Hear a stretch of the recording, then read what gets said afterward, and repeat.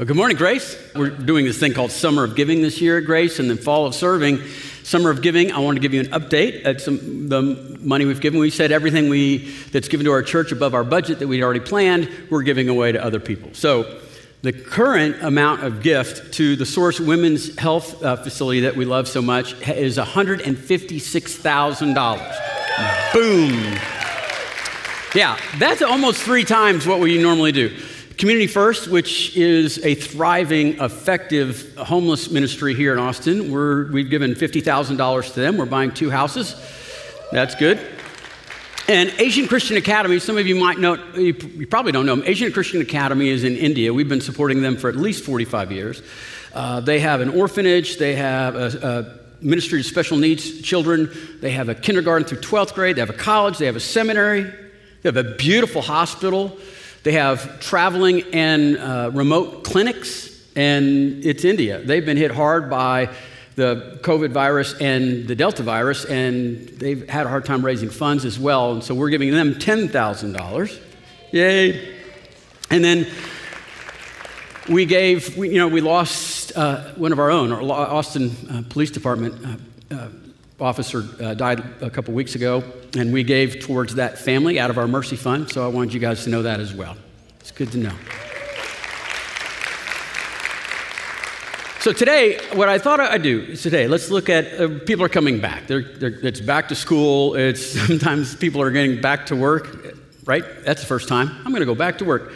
And people are coming back to church. So we thought, well, people are coming back to Grace. That's why we have the ministry, fair out there on display. I'd love you to go by and see what we have available for you to enjoy and serve in. And then I thought, you know what? Let's do Back to Christianity. Today we're going to look at the fundamentals of Christianity, the essence of what it means to be a believer, and what distinguishes Christianity from all other world religions and all other faith claims. And I'm going to do all of that with a single prop. Anyone have any idea what prop would be? Yeah, you probably know already. It's going to be a ladder.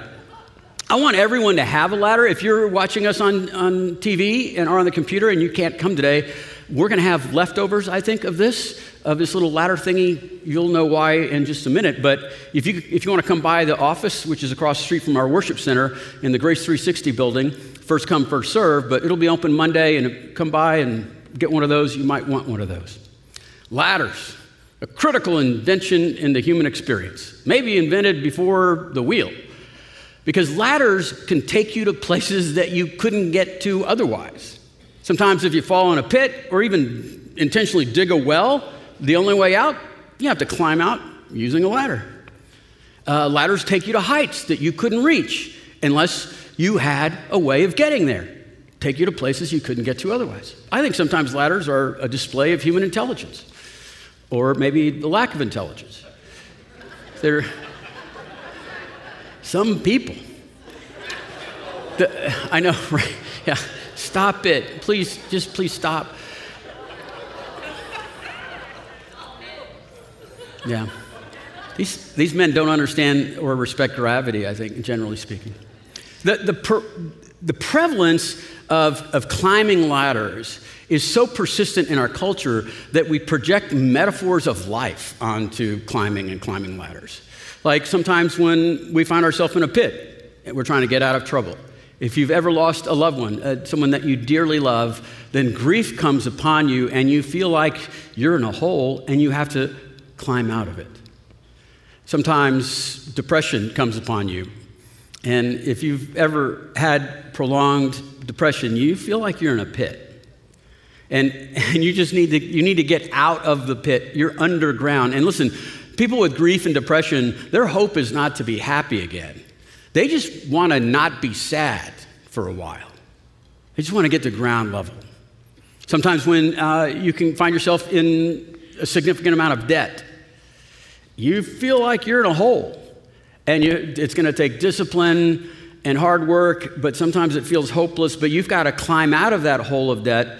And again, a person that's in significant debt, when they think about climbing out, they're not thinking about savings. I mean, that's for another day, maybe too far away. They just want to get out of the red numbers. Just want to be zero debt. Just have nothing would be great. That's where their hope is. Sometimes the ladders are for success. We use the phrases all the time. In school, I'm going to climb to the top of my class. In the working world, I'm going to climb that corporate ladder. In sports, I'm going to climb the rankings so I can be seated at the top of the rankings ladder, right? So ladders and climbings are almost a worldview for us. It's the way we look at a lot of life. So when a person starts thinking about their spiritual life, like, I want to get serious about my life with God, or I want to be honest with my faith, it's almost instinctive that we would go, I need to get climbing. I need to get to work. I got to get climbing out of the pits that I've dug, undisciplined life, misbehavior, immorality, some kind of addiction. I've got to get out of this hole by climbing. Sometimes when we have great ambitions to be saintly, we say, I'm going to climb my way into becoming more generous or more compassionate towards people that are different than me, more service-driven. And so we try different ways of climb. And here's our hope, okay, in our spiritual lives. We hope that if we climb high enough, if we get close enough to God, God's going to say to us, man, that's some good climbing. I mean, you've worked hard. That's great. Good for you. Come here. Get a hug. Here's the problem. No matter how much you feel intuitively that that's how the spirit world works, that is not what the Bible says declaratively or what saints have told us. As a matter of fact, they would say that's not how the spiritual life works at all. As a matter of fact, it's not even close. It's far from it. And why is that? I'm going to need a prop. And there it is. So let's just call this ladder we have here a ladder of righteousness, working our way up to the righteousness of God. What's at the top of the ladder? Well, that would be the creator of the universe, who is, by definition, his attributes are all holy, absolute purity, righteousness, which means perfection. And how are we to live in a world where the creator of the universe is all holy, absolutely perfect, and pure? How are we supposed to live that way? And to experience his presence in our life, in this life, and also to spend eternity with him. How do we get there?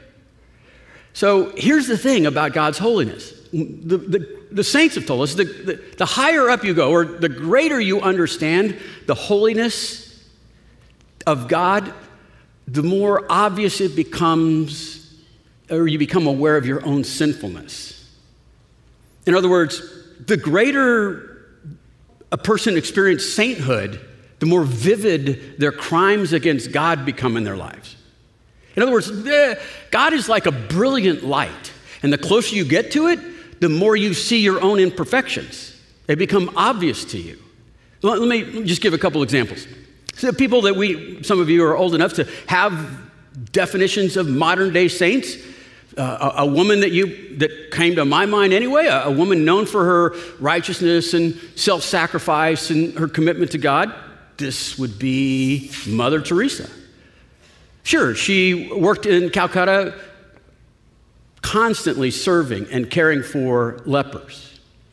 Started an orphanage.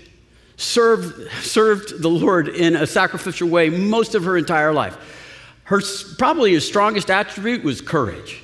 She would never quake or quiver before a king or a president when she was pronouncing what was right, real, true, and ethical.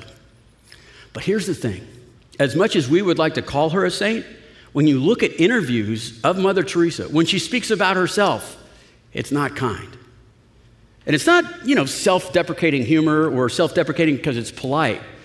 When she talks about herself in biographies and in her own interviews, she says that she was more than strong-willed. She was bullied. She would bully people and was crass and mostly angry and was domineering. She did not talk about herself. She knew herself. She didn't talk about herself in the context of holiness, but about sinfulness. So, as saintly as she is, I'm going to put it up here. And technically, it's still a long way from God. Let's think of a man that, maybe even something closer to home, who would be the most righteous, saintly person that we know from our country. I know almost all of us would come up with Billy Graham, of course. Gave his entire life to service the Lord, preached on every continent inhabited by human beings, selfless, humble, a good husband. He sacrificial in a lot of ways. I know he lived in some great places, but there was a lot easier ways to make money than the way Billy Graham did. So we would consider him a modern-day saint in the Protestant faith. That's what we call him. But here's the thing. When you hear interviews with Billy Graham or read his autobiography, whenever he talks about himself, it's not exalting. It's not about how close he is to God. He talks about his sinfulness, his depravity. And he's not talking about going back when I was in college, I was a bit of a pirate. No. He's talking about that morning at breakfast and how he's unworthy to be in a relationship with God if it weren't for God himself. So that's another saint. It's Billy Graham. Let's see. Here's another one. Well, that's me. Okay, so for clarity, I'm not saying I'm a saint. It's just somebody I know really well. So, I mean, some of you don't know me at all. Some of you think you know me on Sunday. And I must tell you that I am never prettier or nicer than the 3 hours I'm here on Sunday morning. My family can tell you that we've run into people that go to our church out there in the real world, and it's often like, yeah, you're ugly, and I'm mean, so just get out of my way. But I'm only saying this, I'm going to use me for example because, I've spent 40 years of my life trying to help people understand who Christ is and how they can become more like Christ. I really enjoy teaching the Bible. I've made major decisions over the years to do whatever I could to serve my King, Jesus, in a selfless and a sacrificial way, if necessary. I've done that. But I got to tell you, if I were to put my name on this ladder, I would put it on the floor. But the guys in the media said we couldn't see that, so I'm just going to put it here for the sake of illustration. Where would you be on this ladder? Think about your own life in this ladder of righteousness, in an ascension to holiness and closeness to God. Where would you put your name on that? Just take a minute. You have it? Okay, now turn to someone next to you and tell them. I'm just kidding. Don't do that. That'd be a fun little thing to do, though, right? Yeah, but are you lower than me or higher than me? Here's the point of this ladder of righteousness, this ladder of getting to God. It's supposed to kind of punch you and say, we're stuck. I'm stuck. If I can't get above Mother Teresa and Billy Graham, that's beyond my hope. Then how can I even get towards God? There's no way. There's absolutely no way. This takes away any ambition of being in heaven and having an intimate relationship with God now. Old saint, super genius Blaise Pascal said it succinctly. He said, man is not worthy of God. And like I said before, the Bible declares quite clearly, repetitiously, in Romans chapter 3, for all have sinned and fall short of the glory of God. So what are we to do? What can we do to fix this? And this is where Christianity steps in and says, we're not like any other faith claims. We're different from other religions. Because Christianity says, what's obvious on this metaphor here, this prop, is we can't fix it. We are too broken. The uniqueness of Jesus Christ, the uniqueness of Christianity, biblical Christianity says this. Yahweh God says, it is impossible for man to fix what he has broken. And Yahweh God rolls up his sleeves and says, I can fix this, and I will fix this. For God so loved every single human soul that he set out to solve the sin problem so that he might have an intimate relationship with anyone that would choose him. There's a psalm, think of it a poem, a psalm, a song in Philippians chapter 2. And it is written so that everyone could remember it, because this is the profound truth about how God fixed the problem. In Philippians 2, it just says, Jesus was sent by the Father to come down here and bring us back. Philippians 2 said that Jesus, in the very form of God, the very essence of God, okay, he was deity, came down rung by rung and took on the image, the very essence of man. He was born in a stable. He walked on the dirt for 30 years. He loved people. He taught people. He saw how they were trapped and couldn't fix this. And so ultimately he died a violent death so that he might be raised again on the third day and get us back. That's what Christianity says. It says that God could only fix this, and God chose to fix this. What I'd like to do today, right now, is explain to you the essence of Christianity just using two phrases. Two phrases. 4 words. If you'll memorize those, it'll help you understand how God solves the problem of how can we have a relationship with him here and how can we have eternity with him later. 2 concepts that if you grasp them, it will show you that Christianity separates itself from every other faith claim. But more than that, these 2 concepts will absolutely change your life. And most of life is trying to grasp and believe it even more, because it is mind expanding and soul saving. It's quite a sell. Wait till you hear the words. First phrase, substitutionary atonement. Let's say that out loud. Substitutionary atonement. Okay, let's each word one at a time. This is the easiest word of the 4. Substitute. Substitute teachers. Yeah, when someone else needs to come in. Substitute pitcher. Some guys throwing balls. Can't throw strikes anymore. They substitute the pitcher. Here's the best one. You guys watch professional wrestling? Oh, I love professional wrestling. So in the tag team, where a guy's like reaching for his partner and he's like, substitute in here. Can you come in here and take this beating for me, please? That's what substitute means. Atonement. Atonement is a word that means to pay to satisfy justice. The payment to satisfy justice. So you're driving down the freeway and you get a ticket for speeding. Let's say it's $100. Like there's a $100 ticket out there. Does anybody have a $100? I would love to get a $100 ticket. Anyway, Anyway, you get a $100 ticket. You end up going down to the courthouse. You give them $100. And what happens is justice has been satisfied by your atoning payment of that. You paid for it. Justice is at peace now.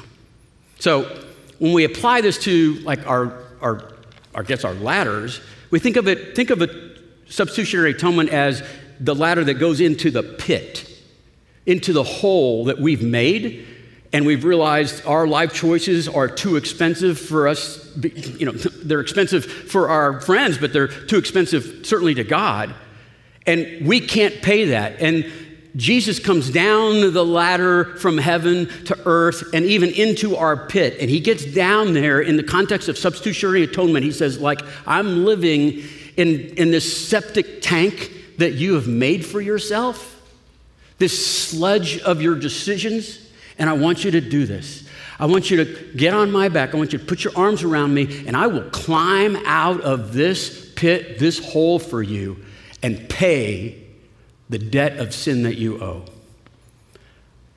That's your substitutionary atonement. Look what it says in Romans chapter 3. Here's the verse I read earlier. For all have sinned and fall short of the glory of God, but there's more. And are made righteous freely by his grace. That's a gift.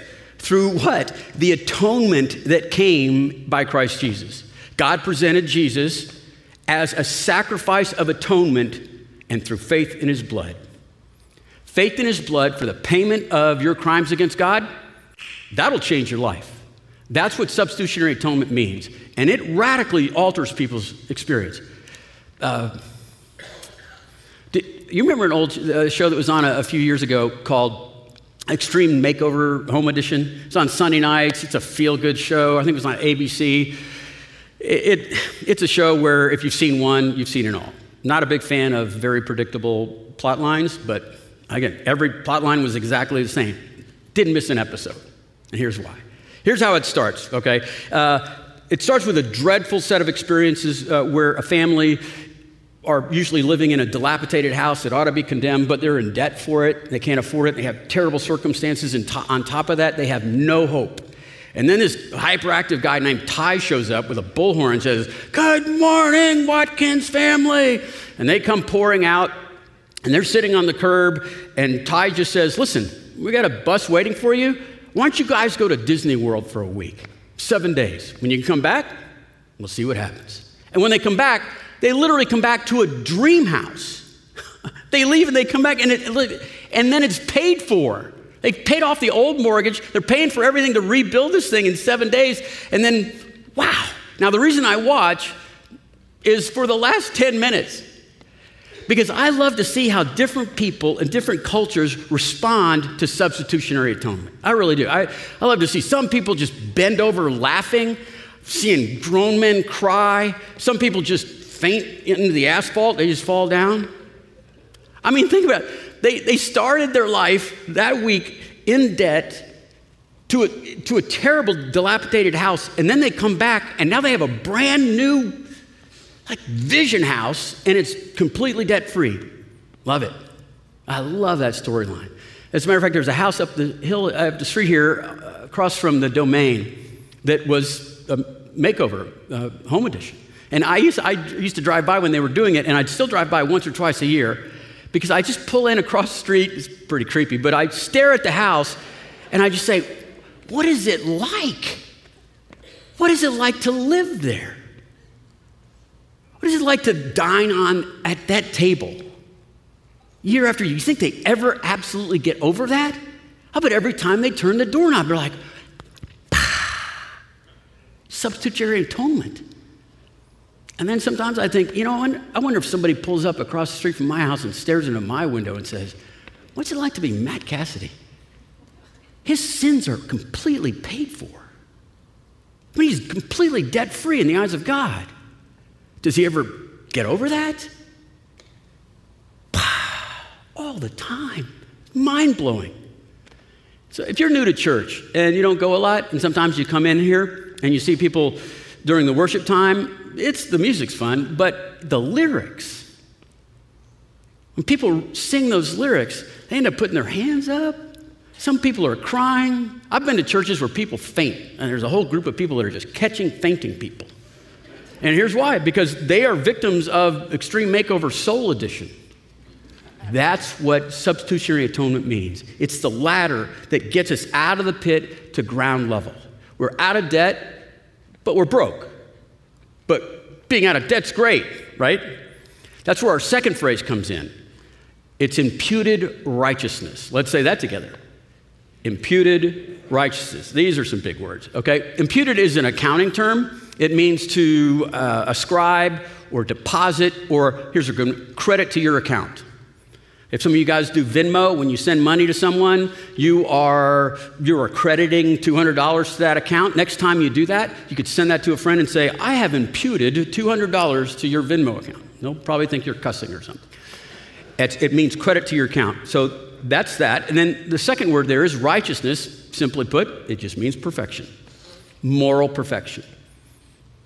Essentially, your essence is perfect, and you're morally perfect. So imputed righteousness means perfection has been credited to your account from an outside source. Your soul's moral account, it's not zero, it's infinity. Here's an example. Hope you had a good summer. I'll tell you, Derek James from Louisiana, he had a great summer, because on June 12th, when he looked at his bank account, he had $50 billion accredited to his account. Okay, imputed righteousness, right? That's an example of imputed righteousness. He thought it was some rich uncle that he didn't know. He inherited that money. And I got to tell you, if you have an uncle that can give you $50 billion, you probably know him, all right? He's sending him Christmas cards. Well, it was a bank error, but for 3 days, he was the richest guy in all of Louisiana, and he was enjoying imputed righteousness. You're going to buy an island. So let me just review, okay? Substitutionary atonement, right, is the concept theologically of Jesus paying the debt for us. And then imputed righteousness means that as substitutionary atonement comes up, it gets us to ground level. Imputed righteousness is Jesus climbing up the stair with us to bring us to his level of righteousness. He's crediting his righteousness to our account. Look what the Bible says. Again, Romans 3. What do the scriptures say? Abraham believed, and it was credited to him, imputed to him as righteousness. It's just given to him. Look at chapter 4. It says, however, the man who does not work, he's not trying to climb ladders, but trusts in God who justifies the wicked by one, substitutional atonement, and then his faith is credited or imputed to him as righteousness. Look, David knew this. David said the same thing when he speaks of the blessedness of the man whom God credits, imputes righteousness apart from works, apart from climbing ladders. That's the physics of the spirit world, is receiving it as a gift. So like, boom. Wow. It's not just getting debts paid. It's getting the righteousness of God on top of that. Look what Blaise Pascal, super genius that was a saint, man is not worthy of God. It's a comma. The rest of the sentence looks like this. But man is capable of being made by God, made worthy. Man is not worthy of God, but he is capable of being made worthy. Here's a sentence that follows that. It is unworthy of God to unite himself with a wretched man. He can't. But it is not unworthy for God to pull him out of his misery. God cannot, by his holy nature, have fellowship with anything imperfect. But by the love of God, he can make us perfect. And that's what salvation is all about. That's what Christianity is all about. Substitutionary atonement is Jesus climbing all the way down into our pit and paying our debt. Imputed righteousness is him pulling us all the way up to his level. Substitutionary atonement is paying the debt. Imputed righteousness is him transferring the balance of his righteousness onto our soul. Substitutionary atonement is Good Friday. Will someone come in here and take this beating for me? Passion of the Christ. Jesus said, I will. I can, and I've chosen to. Imputed righteousness is resurrection. He is resurrected from the dead and gives us his righteousness. One sentence gospel, it's this. He made him who had no sin to become sin on our behalf, so that we might become the righteousness of God. So here's how Christianity works. This guy, far from a saint, Matt Cassidy, when I look at myself, I see this, nothing but sin. But when God looks down from heaven, he sees this. He sees Jesus.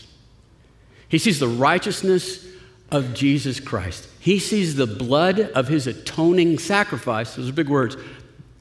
The blood of atoning sacrifice, paying my debts, and then pulling me up that ladder to the very righteousness of God himself.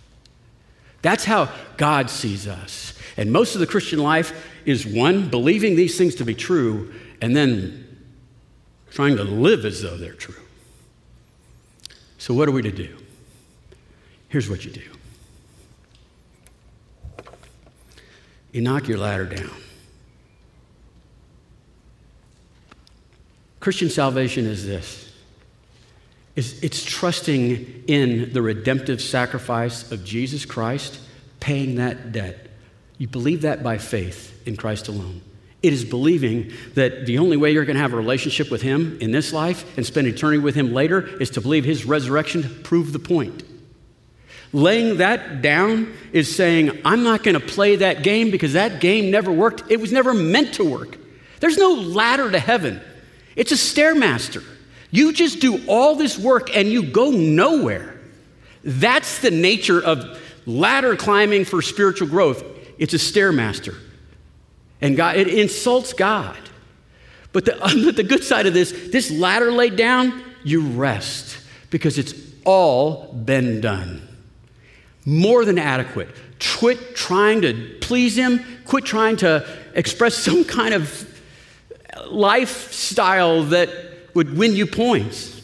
Here's the other thing I love about this model of salvation. the uniqueness of this, is when this ladder is laid down, and if you trusted Christ for your sins and for this righteousness, then you inherit the power of the Holy Spirit in your life. And so now these pits you've built for yourself, it takes discipline to get out of there. The addictions that we have towards like pride or vanity or some chemical, look, that feels impossible when you don't have the Spirit of God living inside of you, but now you do. And now, in conjunction with this Spirit climbing out of pits, not what it used to be. Here's the other thing. When you ascribe to be saintly and godly, and you want to become like Christ in more of life, and you're trying to be more generous and loving and selfless, self-forgetful, that's impossible unless the Spirit of God is living inside of you. And if He is, it's His ambition to make you that way. And so, sure, there's some disciplines, but the prayer is, oh, dear God, dear God, dear God, change my soul from the inside. Let it express what's already happened in my life. The way you see me is truth. Let me live that truth out. Lay it down. The reason I want everyone to leave with a ladder, the reason I want everyone to have one of these, is I want you to put it somewhere that you see regularly. Mine's on my desk. I did this sermon, I think 12 years ago or so, and I still have that one. This one's going to join it because it is the nature of our stupidity to pick the ladder back up like we can do this. For me, I go 3 days in a row where I'm kind of doing some good stuff, and I start thinking, well, you know what? I'm the new standard. And here's what happens. What's worse is I project out on everybody else. Why aren't you giving as much as I do? Why don't you surrender more than I do? Why aren't you like caring and serving as much as I do? It's called self-righteousness, and for a reason. I think I can become righteous by myself. And then you start projecting on everyone. Why aren't you raising the kids like I do? Why aren't you expressing whatever safety protocol that I do? This self-righteousness, this is the infectious disease that a lot of people are suffering from. Why don't you do what I'm doing? Why don't you have the standards I have because I'm the standard bearer? That's what happens when I go 3 days in a row where I'm doing pretty good. When I go 3 days in a row and I'm doing terrible and I'm living by this ladder, the condemnation and discouragement and despair that I live with is crippling. Just shame. And there is no shame in the kingdom of God. There's regret, but there's no shame. And I can't do anything but loathe and hate myself. So I want everyone to have one of these ladders so they put it down and it stays down. And every once in a while when you kind of get puffed up, maybe you act like me and get self-righteous, you put it back up and say, that's a stupid way to live. Hey, Stairmaster Matt. How's that going? When you're beating yourself up because you struck out too many times in a row, put your ladder back up like that and see, you're like those clowns in the early video or the early slides. Like, what are you doing? That's ladder abuse. And then put it back down and you remind yourself of these 4 words, these 2 phrases, substitutionary atonement and imputed righteousness, and live that way. 2 choices today. 1, for some of you, your whole spiritual value system was ladder climbing. And maybe today's the first time you've heard, wait a minute, the Bible has said, old and new, that it's by grace through faith that God provides salvation for us. He pays our debt and then gives us this inheritance that's perfect. And you have to make a choice where you're going to put your faith. And it's all on Jesus. So you could choose that today. And some of you, and the choice is to leave it down and quit trying to earn God's favor now that you're one of His children. Just leave it down and enjoy the beauty of being His. How about that? There is so much freedom and joy in a ladder on its side. So let me close our time in prayer, and I want us to think about how you could apply those. If you wouldn't mind, if this is the first time you're understanding what true Christianity is and you want to have a follow-up conversation, you could go online and do that Connect card thing. grace360.org/connect, and we'll have someone talk to you very soon. If you want to just come down, I'm going to be here after the song. I'd love to talk to you about that as well. But we want to help you grow in your new relationship as a member of the body of Christ and as a child of God. Let's pray. Lord, we are grateful, overwhelmingly grateful, for when we come to this realization that our sins and crimes against your holiness are so grievous that there would be no hope that we could pay those and earn your affection and your love. God, I'm grateful that you could be the only one that could fix this, but you chose to fix this. I'm overwhelmed by the motivation that you so loved each and every one of us, that you would send your son on mission, and that mission would be to climb down all of those rungs into the pit, into the cesspool of our lives, so that we might hold on to his beaten back and his pierced hands as he climbs us back up and brings us to the presence of the Father and the Son and the Holy Spirit. God, let that be the way we live our lives. We don't just enjoy it intellectually or emotionally, but we live it. We show our friends and families and strangers that grace transforms. We pray this in Jesus' name. Amen.